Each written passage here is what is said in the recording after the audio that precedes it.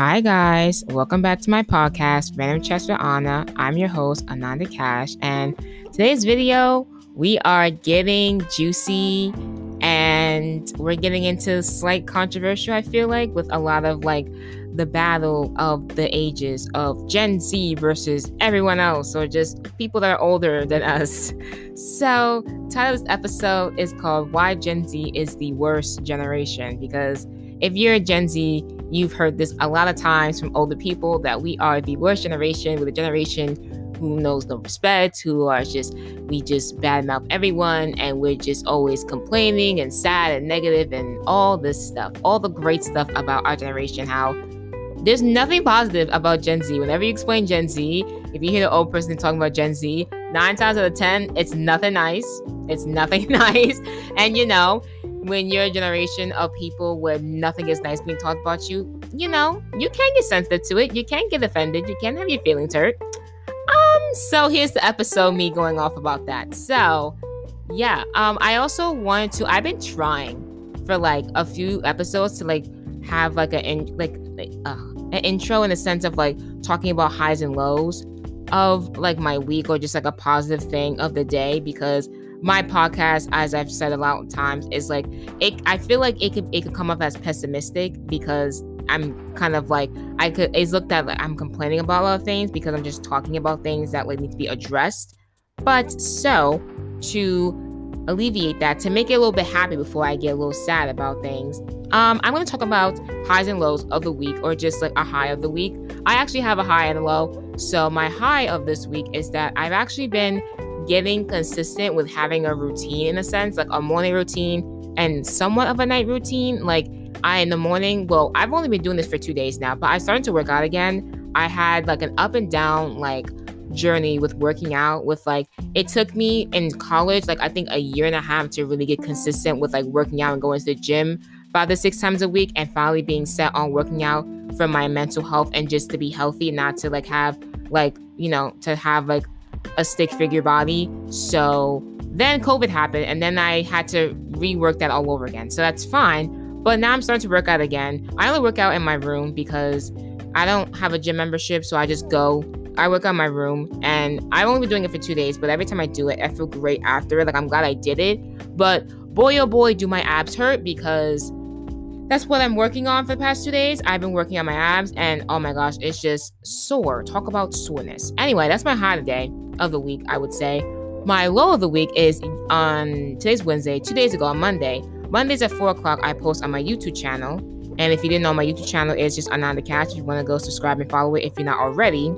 I posted a video on it on Monday, and based on the analytics that I saw, not a single person has watched it.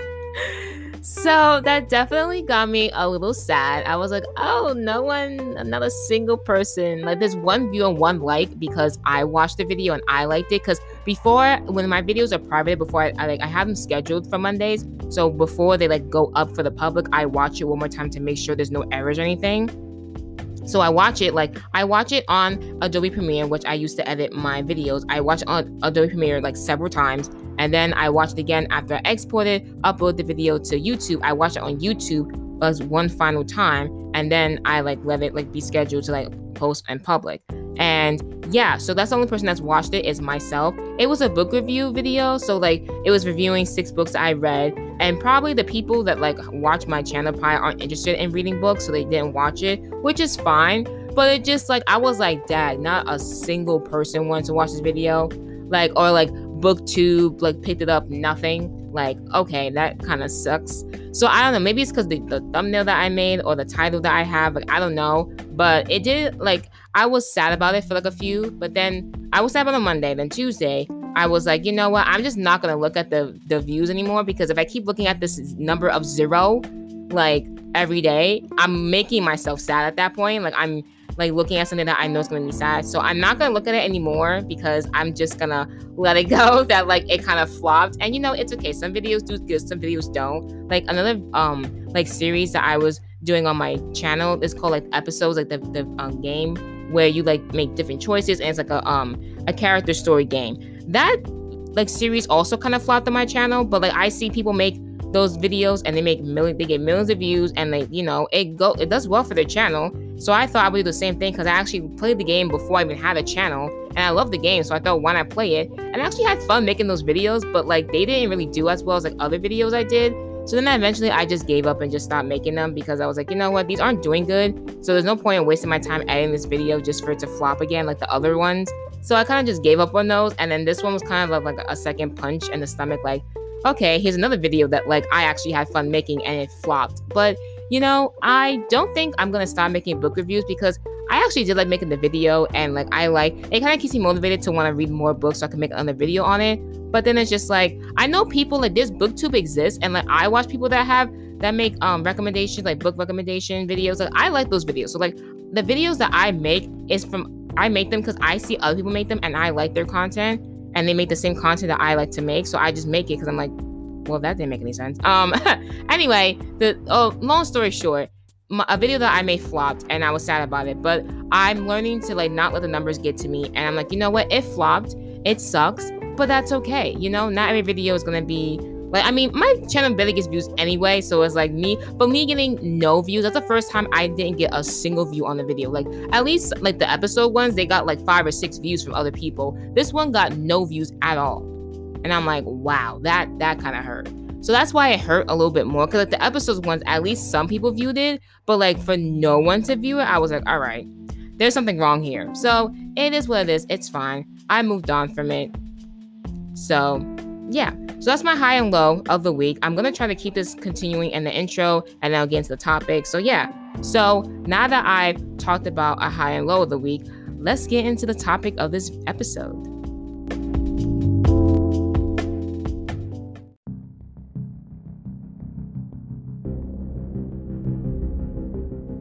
Okay, now into the topic.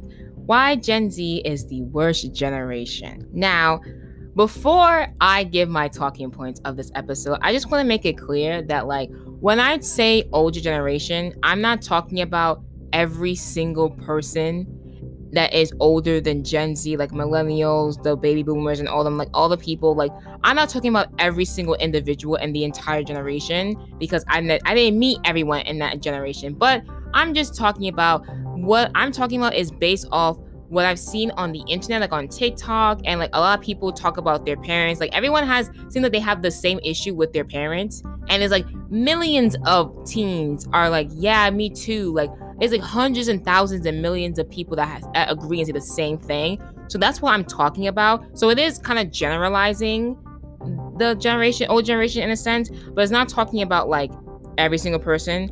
However, and I do understand that like when people talk about Gen Z, it can be like a generalization. It's not about every single person. But the reason why I'm making this episode is because I have not heard a single older generation say anything nice about my generation. Like I am a Gen Z. I was at first confused about whether I was Gen Z or not because I know I'm not a millennial because millennials were born in like the early 1990s and I'm like literally 1999. And I recently found out that I am Gen Z. So I was like, oh, okay, cool. So yeah, I am a Gen Z. And, you know, our generation gets slandered a lot. And it's just like, you know, I understand like some of the points that people make about Gen Z, how like there's people like disrespect and how people like, you know, like no one knows how to like respect their elders and people are like, they're very extreme and all that stuff. Like there's some points where it's like, yeah, I do see like people that are younger than me or my age that like act out of character and that like aren't like, you know, I understand. However, I also feel like the points that they're making is more of just like, it's not just Gen Z that's doing it, but at the same time, you see it more in Gen Z because you're looking at it from like your child's perspective or like you're seeing like your children and then your children's friends and the people that are their age and stuff like that. So it's like you're seeing it in them a lot, but it's like, babes, look in the mirror. Like, where do you think we get it from? You know, anyway, so okay, so my first point is the reason why we are the worst generation is because we have generations of unresolved trauma on us, like coming from like parents, grandparents, great-grandparents, especially people of color. Oh my gosh, people of color, Gen Z, POC Gen Z, we have a different breed of just trauma and mental illness that is just so crazy that like we have on us that isn't even our fault. And it's also not like, it's no one's fault that like anyone has like trauma, but then it's just like when it's unresolved trauma that gets passed on from generation to generation, that's when it becomes an issue. Because like, yeah, you have this trauma that was put upon you, but then you didn't take the time to solve it yourself and to resolve it before you had kids. So now your kids have that trauma that you dealt with, and then they didn't solve it either. So now their kids have to solve with the trauma that you had, and then it's 10 times worse, because the longer it goes unresolved, the worse the trauma gets. Because not only is it just genetics and it's just built in our blood to have this sort of trauma and have these sort of issues, but now it's like when we're trying to finally like agree to solve it, we get shut down as like, no, that's just life. That's just how it is. And it's like, no, it doesn't have to be this. Like, life is hard, but it doesn't have to be miserable. Like some people think that like living life, like struggles are meant to be like miserable. Like your life is supposed to be miserable, and those are struggles. Like struggles is not being able to afford to pay your car note on time, like once or twice. Not every time you had to make like a car payment or like a credit card payment, like missing every payment you have for the next 2 years. That's not a struggle. That's life being miserable. But there's a distinct difference between the two. So I see a lot of parents have kids because they want, like, so, okay, before I even get into that, like I said, the trauma is unresolved. And when you have generations of unresolved trauma, I see a lot of parents, what they do is, because their lives were like hard, they're like, oh, when I have kids, my kid's gonna have a better life than me.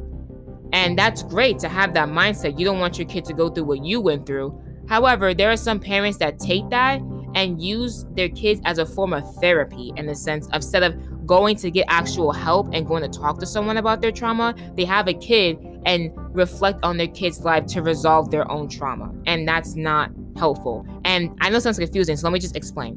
So let's say, a mom and dad, they both had bad lives. And then they're like, you know what? Our kid's gonna have a better life. So the parents work together, they have a kid, and they work their way to having their kid have a better life than their own. And they succeed. But then the kid says, hey, I have these issues in life. And then the parent's like, what do you mean you have issues in life? You live a great life. You didn't have the struggles that we had. So why are you complaining? And it's just like, but just because your kid has a better life than you, it doesn't mean that like they don't have struggles of their own. Like, it's like also when parents try their best to protect their kids from danger, it's like you can protect your kid as much as you can, but the world is a dangerous place sometimes, and like danger is gonna happen to them no matter how much you protect them. Like, yes, there are certain things you can do to avoid. Like, there's some dangers that can be avoided by you helping them, like giving them guidelines and stuff like that. But then sometimes there are some things that are just inevitable, that are gonna happen regardless of what you do. And that's the same thing with like your kid having struggles in life. Like, your kid's gonna struggle no matter how great their life is that you see it as. Like, just because you made their life so great because like you wish that you had their life, that doesn't mean that like their life isn't bad, and like their life isn't like gonna have struggles, if that makes sense. And a lot of people, like a lot of parents, they'll tell their kids like, oh, but like you have a great life. I didn't even have half the stuff you had when I was your age, so like you should be thankful, you should be grateful. And it's just like that. And I'm gonna say a word that like can be like make people like feel like some type of way. That's called gaslighting. That is gaslighting your child, because your child is telling you that their life, that they have some issues in their life, and they're opening up and being honest with you and talking to you about it. And instead of you trying to be understanding and like help them through their problems, you're telling them that their problems don't matter because you had it worse. That's gaslighting to the T. And some parents aren't aware that they're doing it, but then also if they get told by the kid, hey, you're gaslighting me, or oh, you're making me feel bad about myself because I'm telling you my issues, then it ends up being even worse, because it's like, oh, like now, like, oh, so now, and then it turns to the whole thing. So I'm a bad parent. So I'm a terrible parent, huh? And a lot of parents do that. And it's like, for me, for a long time, I was trying to understand why that was a thing. Like, why is it that when your kid says, hey, you did this and it hurt me, why is that automatically you turning into being like, oh, so I'm a bad parent? Because I was thinking about that a lot, because I seen it a lot. Like, I saw a guy make a TikTok and he talked about that, how like whenever he would talk about the issues that his parents, like the messed up things that his parents did to him, his parents would always turn it around and be like, oh, so I'm a bad parent. And he's like, I didn't say that. So like, I don't know why you thought I said that when I didn't say that. And it kind of hit me that like, that's kind of what self-abusing is, in the sense of like, you make a mistake, and then when someone tries to tell you, even in the nicest way possible, that you made a mistake, you turn it around and make it about yourself, in the sense of like, oh my gosh, like I'm such a bad person because I made a mistake. And it's like, you're not a bad parent because you hurt your child when you didn't mean to. Like, the fact that your child is going up to you and telling you that something you did offended them or hurt their feelings, it's showing you that like they are trying to have a conversation with you, and they are being open and honest about their feelings, and they want to better the relationship. That's what that means. It's not meaning that like they're trying to tell you that you're a bad parent, and that because you tried so hard to protect them and you failed protecting them because you still hurt them. That's not what that is. And I think that's how parents see it sometimes, because they're trying their best to protect their kid from like the dangers of the world, to come to find out that they're the danger in their own kid. So it's like, it's a double stab. It's a stab in the back, because like you try to protect your kid from harm, but it turns out you're the harm that you need to protect them from. So then it like, kind of sucks, because like you try to raise your kid to be like a kid that didn't have to go through these experiences, but then they end up going through it anyway, but because of you. So I get that like that feeling probably sucks, but like, just because you hurt your kid, like, and also there's a difference between intentional harm and unintentional harm, because also a lot of parents, they think because they have good intentions that like that excuses what they did, because like their kid will say, hey, something you said offended me, and they're like, well, I didn't mean to hurt your feelings, so why are you upset?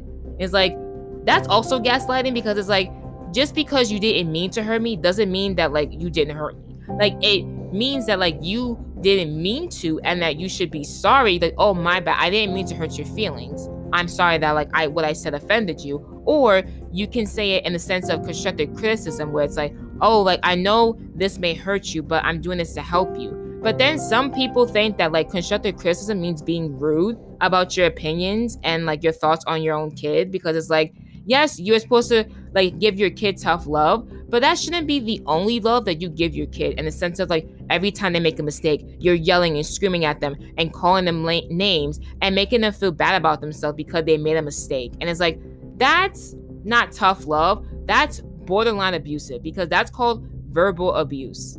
You're yelling and calling your kids names.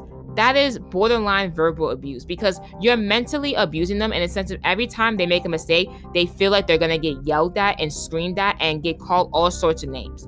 Because also, what a lot of parents do, because I think this is also just because it's just been passed down and they don't know how else to parent their kids, where if the kid makes a mistake, the parent gets so angry. Like, some parents get like overly angry, and it's like, why did you like have a kid if you're miserable with life? Because some parents genuinely get so upset with their kids and like just start going off on them and then calling them names all the time. Like, you need to be careful how you talk to your kids, because if you think that like yelling at your kids and calling them names every time they make a mistake is gonna help them be disciplined and help them be obedient to you, yeah, it may help them be obedient to you, but you're teaching them how to be fearful of you. And when they get older, they're not going to want to have a good relationship with you, or it's going to be hard for them to want to connect with you on a like emotional level, because they're too scared to even talk to you.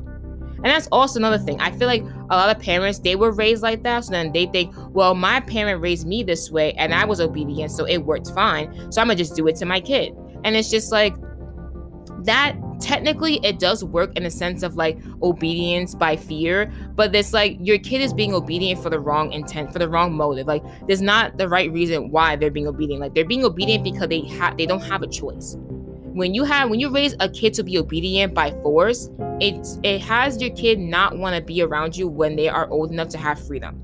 So it's like, if you can raise your kid to be fearful of you, and like you listen, like when you say something, they do it right away, and it's like, oh yeah, they're so obedient, oh yeah, your kid listens to you, that's so great. But then it's like, they don't know what you did to make them be that way. So it's like, yeah, it may look like your kid's being good because they're being obedient and they're listening to you and they're doing what other kids normally don't do. However, the mental health and the trauma that kid has because you raised them to be fearful of you is going to mess them up in the future, whether you know it or not.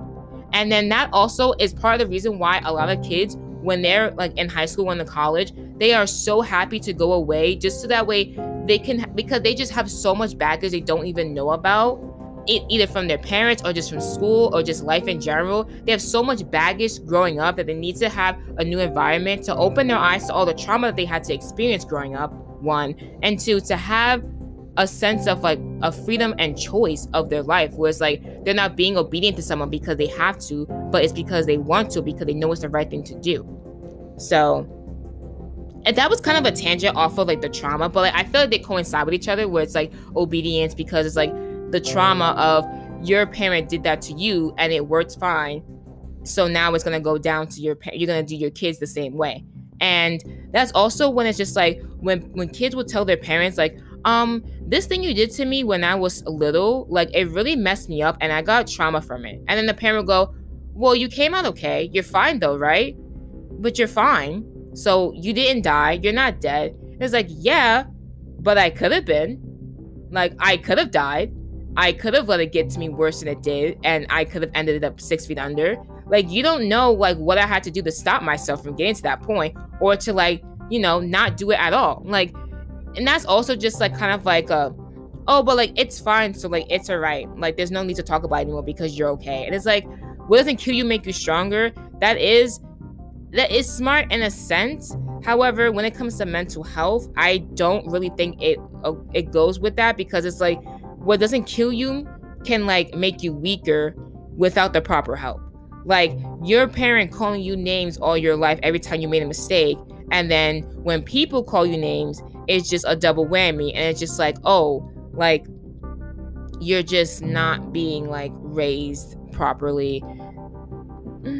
Not that you're not being raised properly, but it's just like, you're not being, like, actually, no, because, like, you calling your kid names every time they make a mistake is not how you should raise your kid, because you're teaching them. Because also, another, like, just tangent off that, when you are, like, telling your kids that, like, you're calling them names, you're yelling at them, but then you're also telling them, oh, like, you'll only cry when you're hurt. Like, but then when they talk about hurt, they're talking about physical hurt. Like, you only cry if you got, like, an injury, like a physical injury that we can see. Then you cry. Unless I gave you that injury, then you don't cry, because that means if you got an injury from me, it means you deserved it. That's teaching your kid that, like, when people call them names, when people yell at them for mistakes they've made, and when people hit them, it's because they deserved it, whether you think that or not. Because a lot of and I'm not saying this is a correlation, it's the same thing, but I have a feeling that, like, some people that, like, were in domestic violence relationships, it stems from either them seeing one of their parents get abused by another parent, or them getting hurt by their own parent and thinking that, like, because their parent loves them so much that when a person hits them, it's out of love. So then they think they apply that to their relationship, when it's not the same thing. When it's not, it's, first of all, it's not the same thing, but also it's not a way how you should, like, in my personal opinion, that's a whole other episode, but that's not how you should raise your kid. So that's also a whole other thing, where it's like you're teaching your kid that, like, because when you have to, like, show them that, like, they can't show when they're hurting, because if it's not something physical, it doesn't exist. Which is also why a lot of people, Gen Z people, are mentally ill and are that they're depressed, because a lot of Gen Z people grew up being told that they need to shut up and suck it up and never, like, show emotion whenever they were hurt. And then that's just teaching them that, like, whenever they show their emotions to people, that, like, when they get yelled at or get screamed at or get called names for showing their emotions, like when they cry or when they, like, try to talk about their pain, that, like, that causes people to just be upset with them, that causes people to not want to be around them, and that causes people to call them names. So to avoid being hurt even more, they just keep it to themselves, because it's like, I'm hurting, but at least I won't hurt anymore, because if I tell someone that I'm hurting, they'll just tell me that, like, my hurt is, like, I shouldn't, like, it doesn't matter, and that I should just get over myself. So I'm gonna just keep it to myself instead, and I'm never gonna tell anyone my feelings at all. That's how a lot of people grow up and think that, like, that's better than opening up about their emotions and telling people that they're hurt, because a lot of times they grow up being told, shut up and be quiet. So That's also another thing that I feel also stems from generation unresolved trauma, in the sense of generation, a form of discipline is hitting your kids. And it's like you're hitting your kids because they did something bad and that's their punishment. But then also it's like that's their punishment, hitting your kid, but then you also punish them after that. So it's like hitting your kid, to me, it kind of seems like you're just hitting your kid to let your anger out. Now, I'm not saying that's the case, but that's what it looks like, because it looks like because you're so upset that your kid did something bad that you're letting your anger out by hitting them. Because then it's like you hit them, but then on top of that, you punish them as well. So it's like, what was the purpose of you hitting your kid if that wasn't the punishment itself? Like, So that's also another thing that I feel like, because whenever you hit your kid and they cry, you tell your kid to stop crying. But it's like, but you're hurting your kid. You're causing them harm. They're physically hurt. But because you're the one causing them the harm, now it's not okay for them to show how they're in pain. Either that, or they don't want the neighbors hearing their kid crying and them calling ACS on them. I don't know the difference, but that's what I like grasp from that. And then from being told that like they can't, like when they're told that, oh, only cry when you're physically hurt. But then if you're mentally hurt, or if you're like feeling like, if you're feeling not okay mentally, don't talk about it or don't cry about it, because no one can see it, so it's not real, or no one can see it, so no one cares enough to help you with it.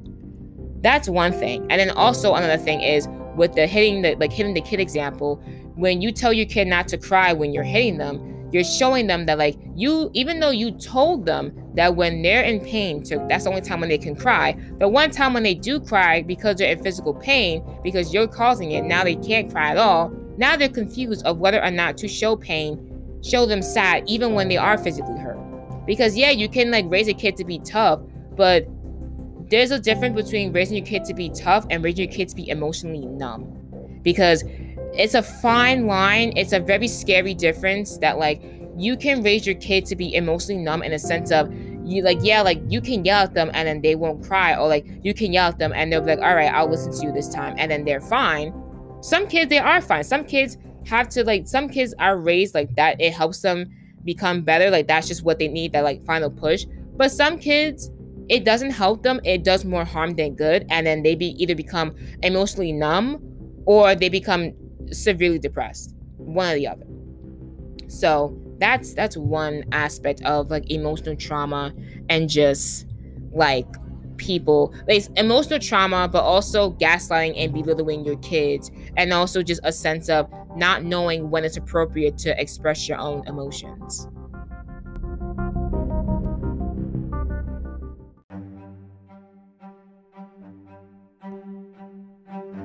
All right, that was a long first topic, and it kind of went off on a whole tangent, but it was all relevant to what I was saying, so it's fine. So the next talking point that I'm going to talk about is we're trying to break stigmas and traditions our ancestors and other people created.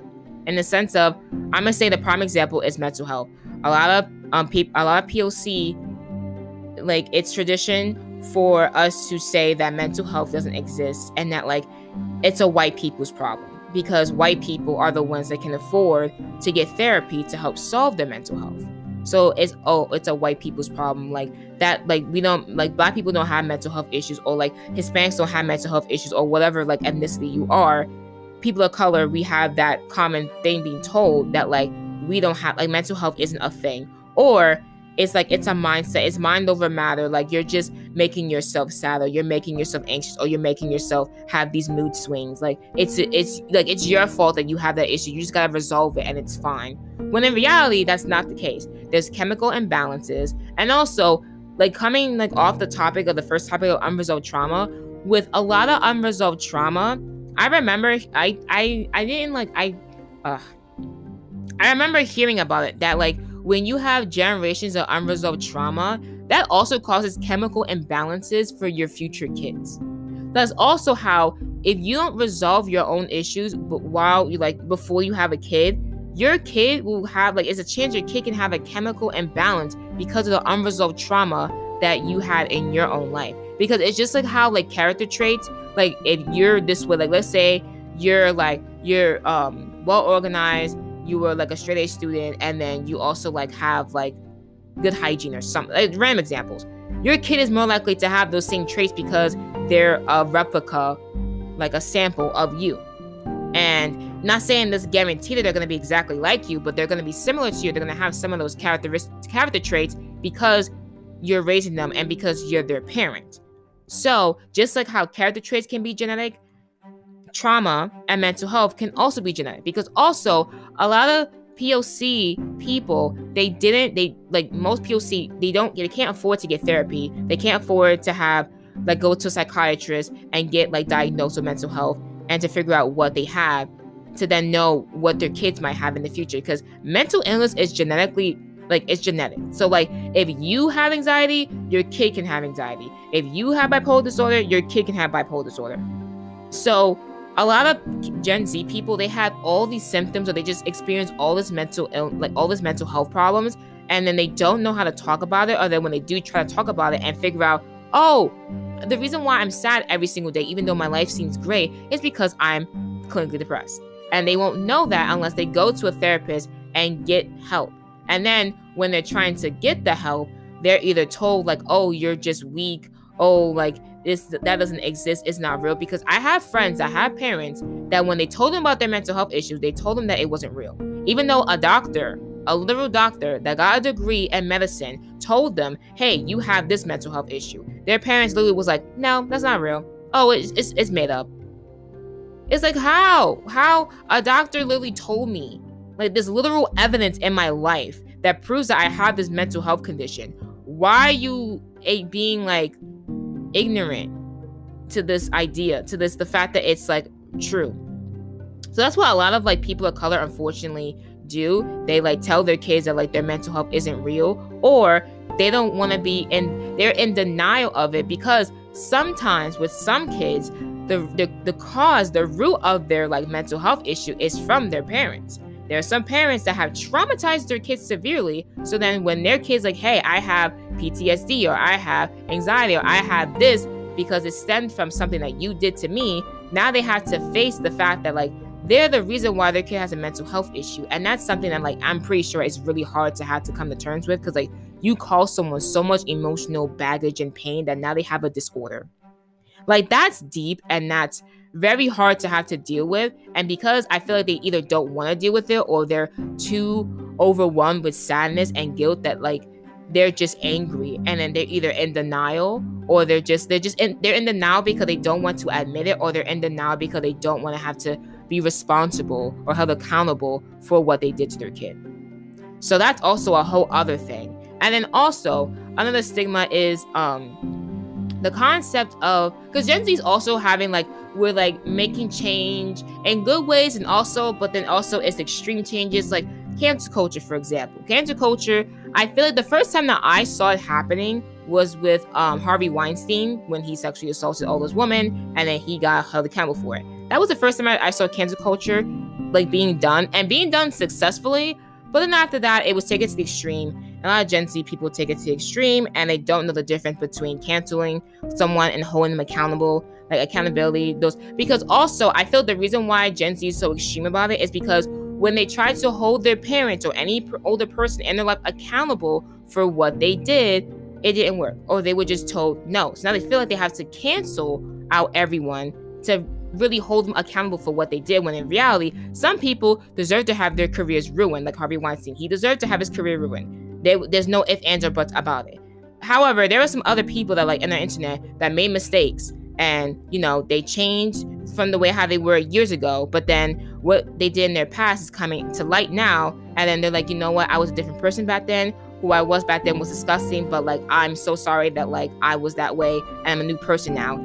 And those people that had actually genuinely changed, a lot of Gen Z people are like, no, but you did that. The fact that you did it in general means that like you'll never change, and means that you're a bad person. So cancel. And it's probably because when they were telling other people about issues that they caused them, like trauma or any problems that like, hey, you said this and it hurt my feelings, the person that they were talking to didn't care, or they didn't want to be held accountable. So they feel like the only way how to hold someone accountable is by literally canceling them and ruining their life, because that's the only way how they can see someone get results. And also with cancel culture, I feel like with Harvey Weinstein, that was the first time that people saw someone like being held accountable for something bad that they did. So now they're just running with it. They're like, oh, now we have to do it to every single person that makes mistakes. And then also the extreme of canceling someone and ruining someone's career because of a mistake they made. Because there's a difference between making a mistake and just, doing something terrible. Like serial killers are terrible because they're killing and murdering people. So that's different than running a stop sign and like almost hitting someone and then being like, yo, that was a terrible mistake. I could have killed that person. Let me never do that again. That was a terrible mistake that I would never make again. That was a bad example, but I hope you get the point of the idea between a mistake and someone doing something terrible. So when Gen Z made mistakes in their past and they were brutally yelled at, called names, and just like verbally abused severely for the little mistakes they made, they feel like now they have to do the same thing to other people. Now, I take that what you will, but that was something I just like realized right now, because it's like it makes sense why Gen Z is so extreme with things, because a lot of their parents are extreme with them, so they feel like they had to be extreme with the world. Now, that's why I say like Gen Z, like you can call us terrible all you want, but Gen Z is a reflection of the people that raised them. 1. 2, it's also a reflection of the society that we're living in, to where we're just tired of constantly being told what to do, in the sense of like being told what to do but never explain properly why we have to do certain things, and not being able to be like understood, 1, and then being like okay, you're old, like you have to wait until you're like in your 30s to understand a simple concept that you could have understood when you were 16. Like a lot of parents also think they can't explain anything to their kids because they won't understand because they're too young, which with some aspects are true, but not every concept in life a kid can't understand, because your kid can be book smart, but then you can't simply explain to them why them breaking their curfew was dangerous if you live in a bad neighborhood. Like little things like that, where it's like you can explain to your kid that, hey, we live in a dangerous neighborhood. You having a curfew is us making sure that you get home safely, so that way you can avoid the dangers of what it is being out late at night in our neighborhood. And you breaking that curfew is putting you at risk and in danger of having something bad happen to you that we don't want to have happen to you. That's why you breaking your curfew is bad, 1. And 2, also, we gave you a rule and you didn't follow it. Like, if you would just sit down and explain to your kids why you make the rules you make, your kid would be more understanding of you as a person, and why, like, they won't just think, oh, you're just being a mean parent. They'll understand, like, yeah, my parent may be doing this thing, but it's for a good reason. And you shouldn't have to wait until your kid's literally an adult or like a parent themselves to be like, oh yeah, that's like, they had to figure it out. Like, life is not always a puzzle to be solved. Like, you can explain to your kids why you do certain things, but some parents feel like some parents feel like they're like too entitled, like, oh, I shouldn't have to explain anything to you because you're my child. And it's like, I'm your child, yes, but you want me to have a relationship with you and be able to know how to communicate with you whenever I have issues or whenever there's something that needs to be solved. But yeah, you can't even explain to me why you made a rule. Or like when I ask you why, you get offended that I'm asking you why. Like, not every time when your kid's asking you why, they're questioning your authority and they're questioning you as a parent. They just want to know. They just want to understand you and why you make certain rules.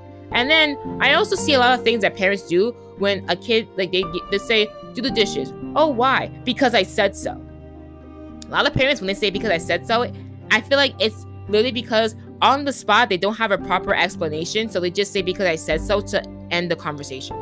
Because one time when my brother, I told him to do something and then he said, why? And I called myself saying because I said so. And I was like, oh, no. I can actually explain why I said to do this thing. And I did say because I said so, but I was like, hold up, wait a minute. I can explain this. So then after that, I explained to him why I told him what to do. Now, I'm not saying like your kid shouldn't be questioning you every time you tell them to do something. But like, if your kid is like trying to like just understand you, like every now and then ask you, oh, why do I have to do this? Or like, if they're upset they have to do something, you can explain it to them. And then that can help you alleviate the problems of them doing that in the future. Because when you just sit down and talk to your kids and like just understand them, it shows them that like whenever they have questions and they want to ask you something, that like they can trust you to answer them without getting upset with them that they have a question in the first place. 1, 2, it shows them that like they can have a proper conversation and relationship with you as a parent, and now you won't abuse your authority as a parent. Because also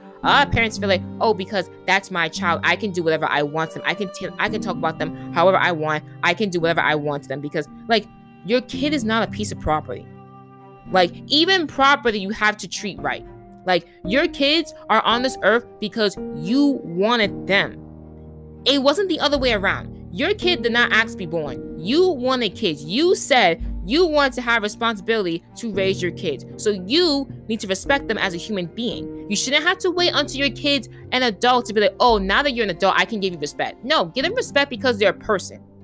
Because you are the one that wanted them. So you should respect them. Yes, they're young, so yes, not everything they do is gonna be smart or they're gonna understand everything. But like that shouldn't distract you or like make you feel like you don't have to respect them because they're young. Like, that's also another thing. It's like you say Gen Z doesn't respect we don't respect our elders and all that stuff. But our elders don't respect us in any way, shape, or form. They treat us like dirt, like dirty property, like dirty laundry, if you will. Like, why would I respect someone that shows no sympathy, no empathy, no sort of remorse to me at all? Like, why would I do that?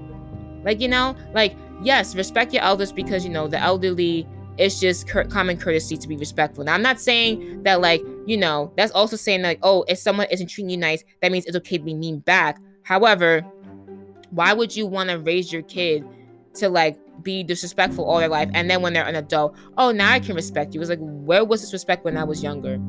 Where was this when I was like in high school or middle school, elementary school? Like, why do I have to be in my 30s to get respect from you? Oh, now that you have your own family, now I can respect you as a person. Why do you have to wait so long to respect your own child? Like, I don't get that.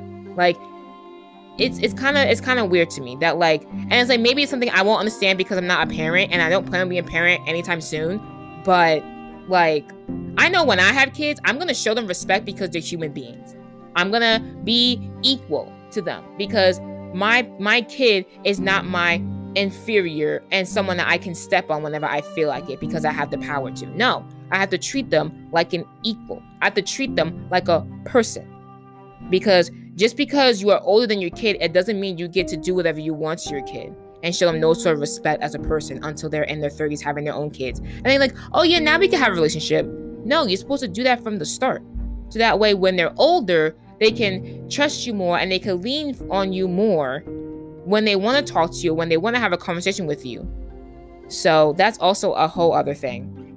But yeah, that's just like, we're trying to like ask questions because we want to know why do you want me to like do this when you don't do it? That's just like an example that I'm bringing up again. If you like tell your kid to brush their teeth twice a day, but then they don't see you brush your teeth twice a day. Oh, so why do I have to brush my teeth twice a day when you don't do it? Oh, because I said so. Don't like try to ask me questions. It's like, no, but like they kind of have a point. Like, why are you telling me to brush my teeth twice a day to make sure I don't get cavities when you don't brush your teeth twice a day? You're supposed to be my parent. You're supposed to be my role model, but yet here you are telling me to do something when you don't even do it yourself. How am I supposed to know that doing this is right, is gonna help me if I don't see it helping you? Like, I see you brush your teeth once a day and your teeth are fine, you don't have cavities, so why should I have to brush my teeth twice a day to avoid cavities when you brush your teeth once a day and you don't have cavities? Or maybe you just haven't gone to the dentist to figure out your cavities, but I don't know. But like, why do I have to do it if you don't do it?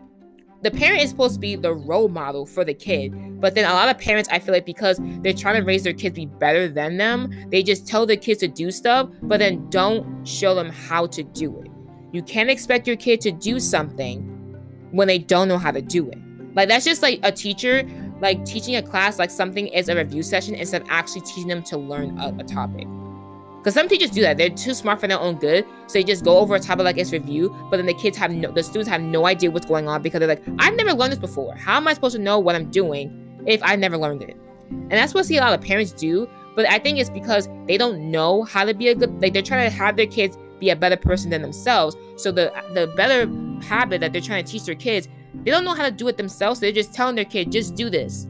And then their kid's like, okay, but how? They're like, just figure it out, just do it. It's like, but I need an example. Like, I need an example of what to do. So if you tell your kid to brush their teeth twice a day, and they see you brush your teeth twice a day, they're less likely to question why you're telling them to do that, because they see you doing it too.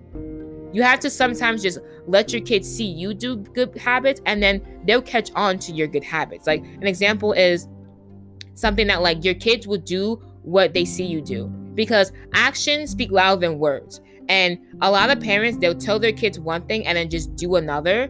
And then when their kid is doing what they told them not to do, they're mad. But it's like, they're doing what they see you do. Like, an example, growing up, my mom, like, we're Black family, so like my mom did our hair a lot, and my mom would always braid my dad's hair sometimes. So I would see her braid my dad's hair a lot, and then I just learned how to braid hair on my own. Like, she never taught me how to braid hair, but based on seeing her do it, I just put two and two together, and I just started braiding hair. Like, I had like Barbie dolls, and I would braid their hair, and then she was like, "Oh, like, you know how to braid hair?" And I'm like, "Yeah, I just saw you braiding hair, so I just picked up from what I learned from you and just did it." Now, I learned how to braid hair because I saw an example of how to braid hair. Now, if I didn't see an example of how to braid hair and someone was telling me, "Oh, braid hair," I'm like, well, how am I supposed to know how to braid hair if I've never seen it before, or no one's ever taught it to me? Now, if my mom taught me how to braid hair and I never saw her braid hair, then like that could have been a good thing too, because she's teaching me how to do it. But if I've never been taught how to braid hair, I've never seen someone braid hair, how do you expect me to braid someone's hair? How do you expect me to do that? Like, I'm supposed to just figure it out on my own? Like, yes, some things you're supposed to figure out on your own, but when you're raising your kid, not everything is a puzzle. Like, oh, figure out your whole life on your own. It shouldn't be that way. It really shouldn't. And that's what a lot of parents do when they make their kids figure out almost everything. And it's like, well, how am I supposed to know how to do this if I don't see you doing it? I don't see no example of doing it. How am I supposed to be a good person if I don't see no good person in my life? How am I supposed to do that?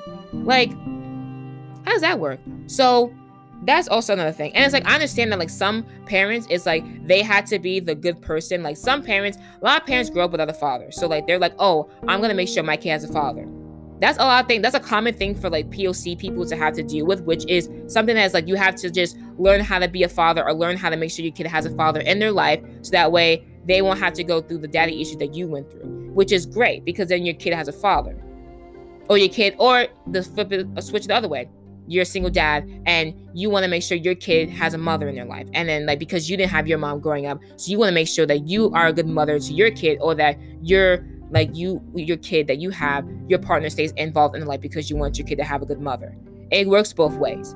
But like, because you solved one trauma, that's great that your kid has both parents in their lives, or your kid has a parent that was missing in their life. But now when they're like, okay, having both parents is great, but now that I have two parents in my life, it's double the trouble sometimes. They're like, oh, what do you mean? Like, why? You live with both your parents, that should be great, and blah, blah, blah. And it's like, just because, yeah, I have both parents in my life, but like, because of me living with two people now, that on its own has issues. Like, that's just like when people that like are poor, like being poor, you have your struggles, but rich people have problems too. They may be first world, but like they still have their own issues to deal with. Like, more money, more problems. That's a true statement. That like, the more money you have, the more you have to deal with. The more people you have to like see if they're being your actual friend because of your personality or because of your money. Like, that's something you have to deal with. And then when people complain about that, they're like, oh, but you're rich, so you should be complaining. It's the same thing, same concept, different like situation. It's the same thing.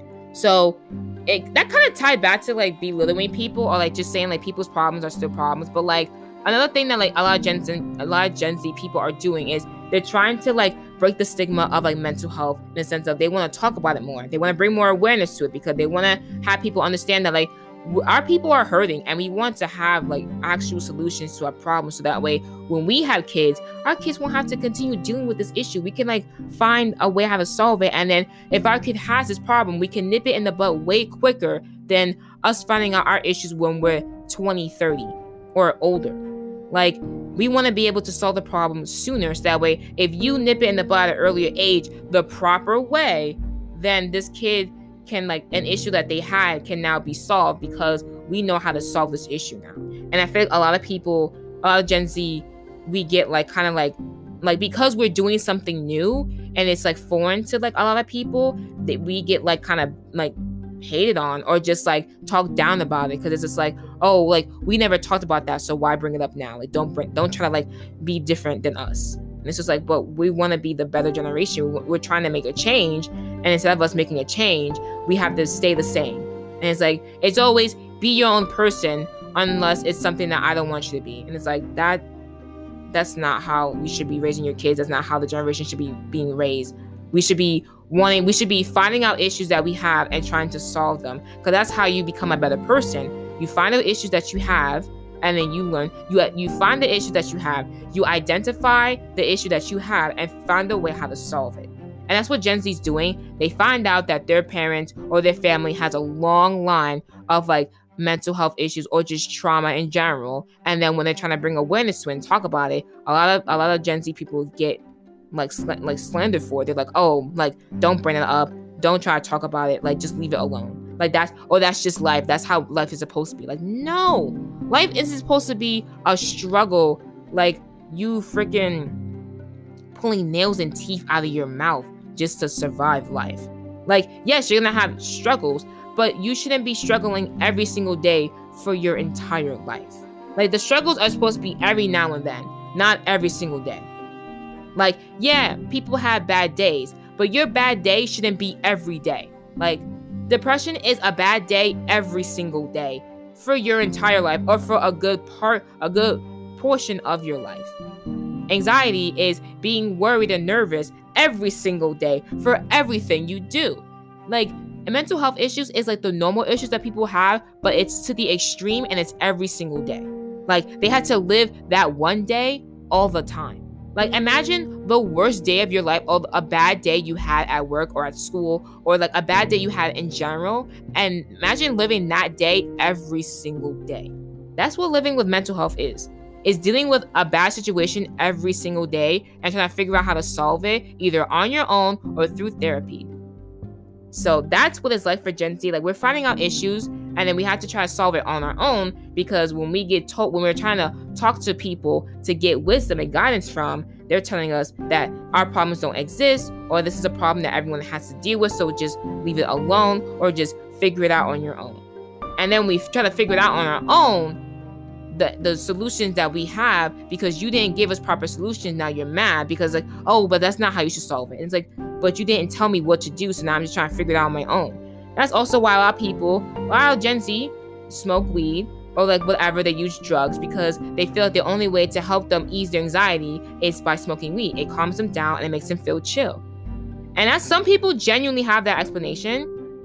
And it's like, if they weren't taught, they didn't get therapy, they didn't get told proper coping mechanisms on how to deal with anxiety. So if they have a drug that like helps them with their anxiety, they're gonna do it, because like, yeah, you may not like it, but you didn't teach me any better way. So what else am I supposed to do? Like, this is a solution, and it's great. So I'm just chilling. I'm fine with it. So that's also another reason I feel like Gen Z is like the worst generation, is because we're just trying to find solutions to problems that have been going on for so long, that like, and because we get told that like these problems don't exist, or people are so used to having these problems, they don't want to solve them. So we're trying to find our own solutions, and then our own solutions are bad, but we don't know what else to do. So we're just sticking with what we know.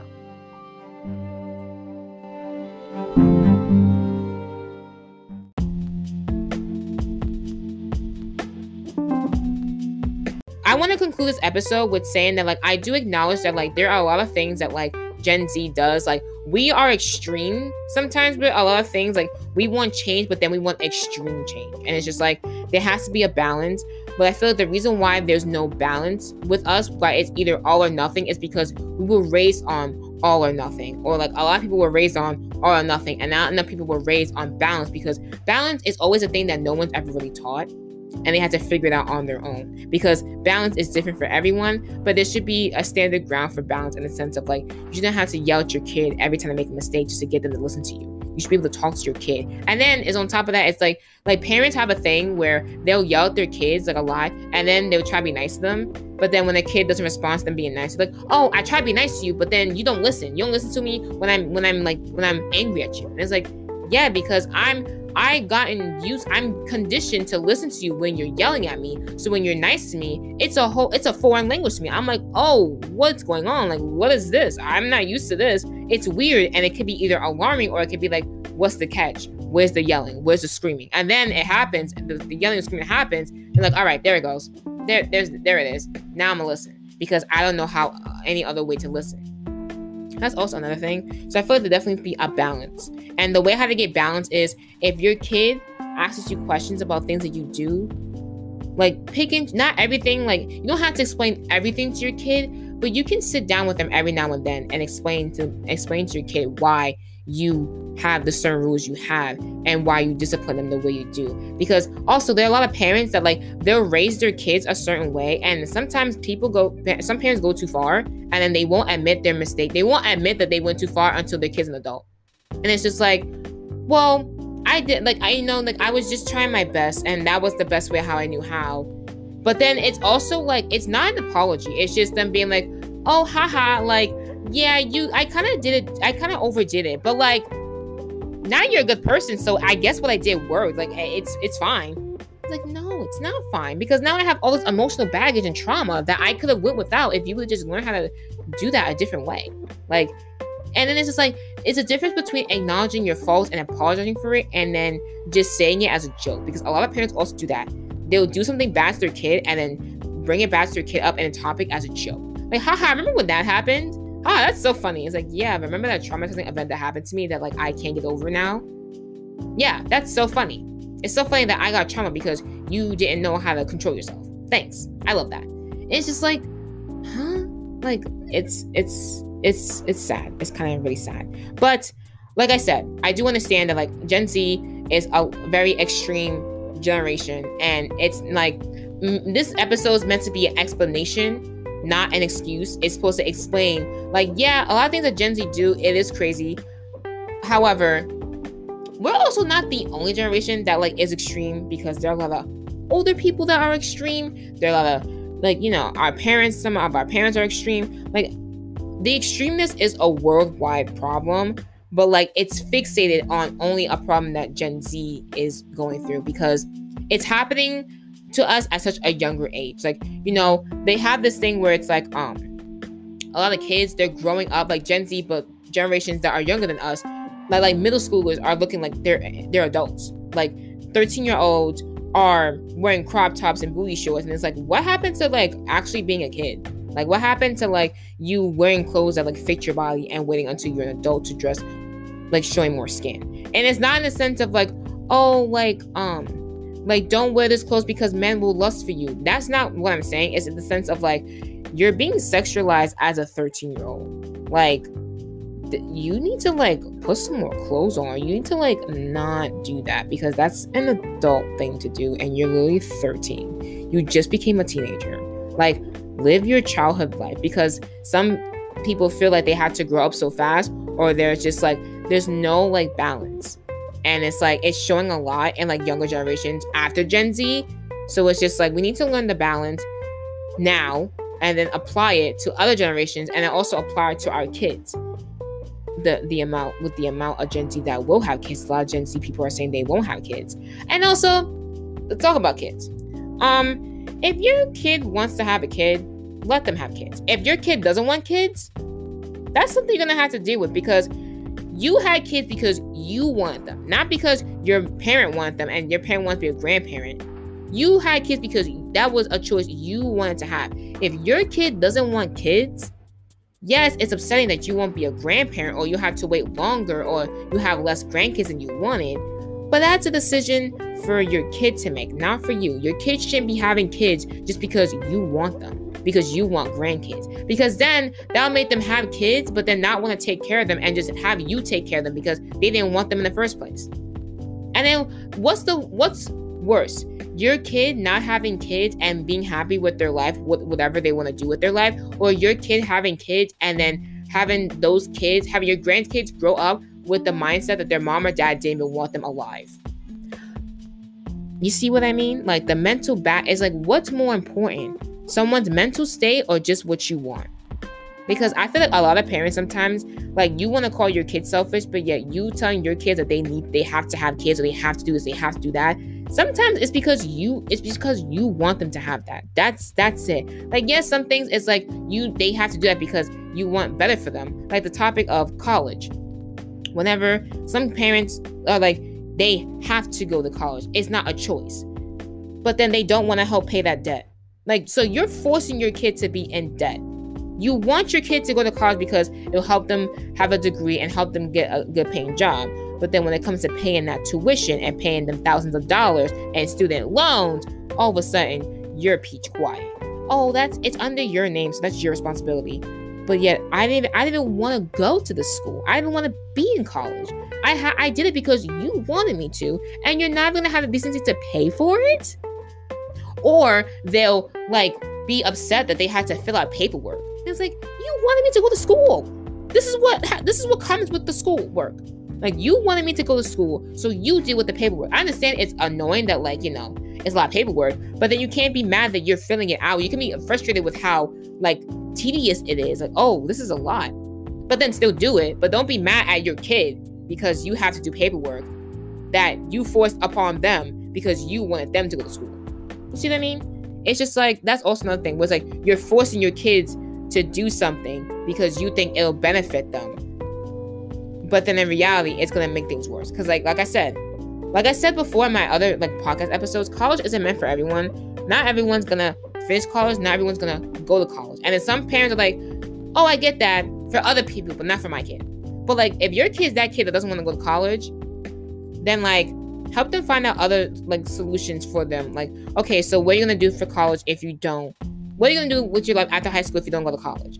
And that's something that like, because college is the only other option that we are taught to know.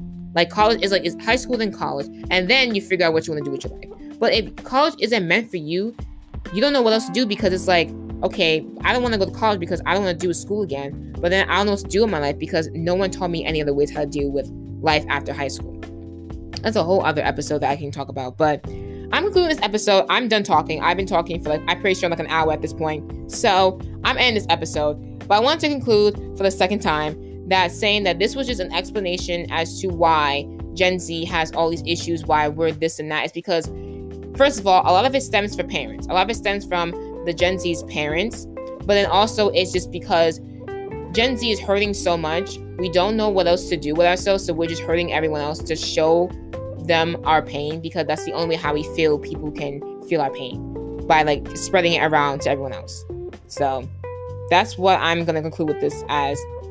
I hope this episode was like, I hope you was able to understand what I was saying with this episode. And I'm not saying that like every issue that Gen Z has is all the parents' fault. I'm not saying that. I'm just saying that like a lot of it stems from parents. A lot of it. Like from what I've seen on TikTok and from what I've seen with my friends, a lot of it stems from parents. A lot. Like almost too much of it stems from parents. But then it also does stem from just the world and just from her. Because it's like people will have like parents like issues with their parents, and then those people will cause misery and suffering on other people that don't have those issues with their parents, and now they're suffering because they're like, now one kid's suffering because the other kid's mad about their mom or their dad or whoever's raising them. Like, just like bullies. When bullies, they have a terrible household, so because they're mad about their household and they can't let their anger out in their household, they let their anger out on some other kids that have a better life than them, and they're mad because they're living a life that they wish they had.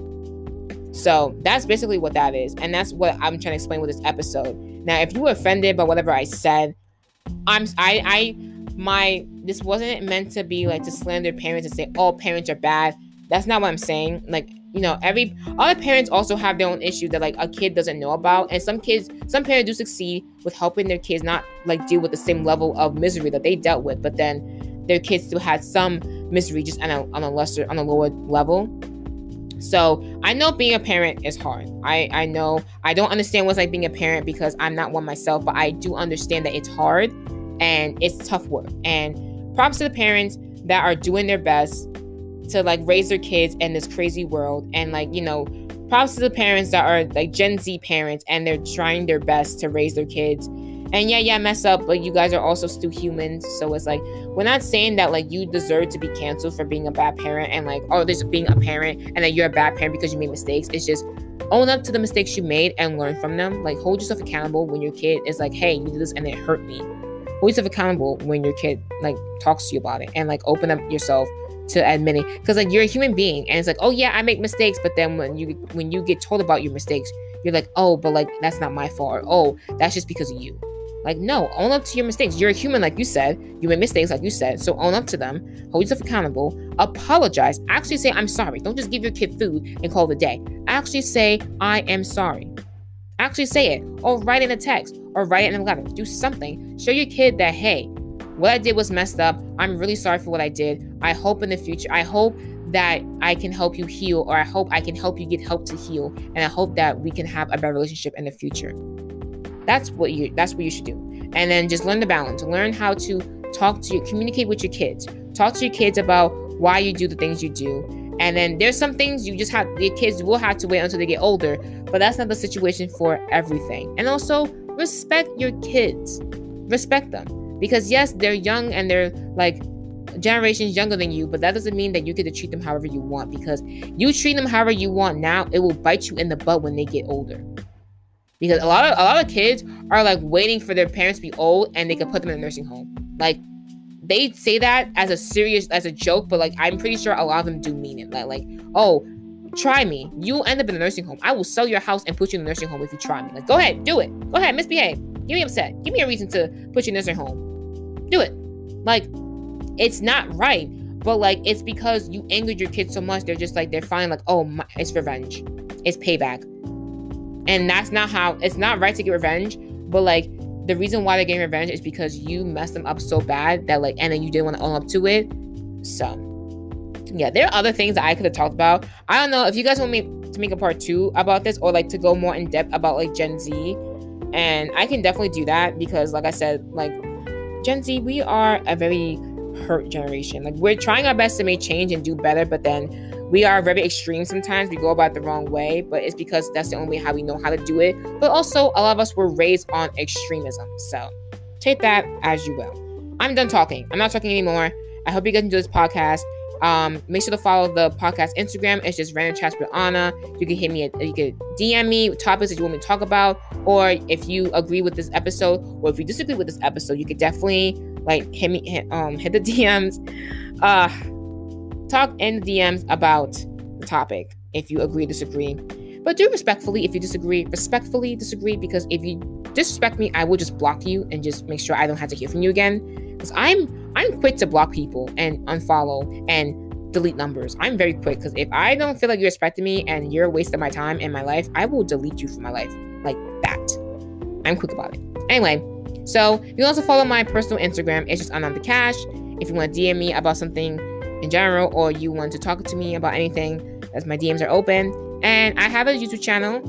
It's Ananda Cash. And if you want to watch the video that I posted that no one watched, if you want to watch it, it's my last video that I posted on my channel. I posted it on Monday. I'm sorry, that was really close to the mic. Yeah, so if you want to watch that video, you should, to help me feel better about that video. But no, there's not a pity party. I'm just like, if you want to watch it, you want to watch it. If you don't, it's fine. But yeah, and I have my Snapchat, Instagram, and TikTok. They're all also Ananda Cash. And yeah, that's it for today's episode. You'll hear from me next week. Bye.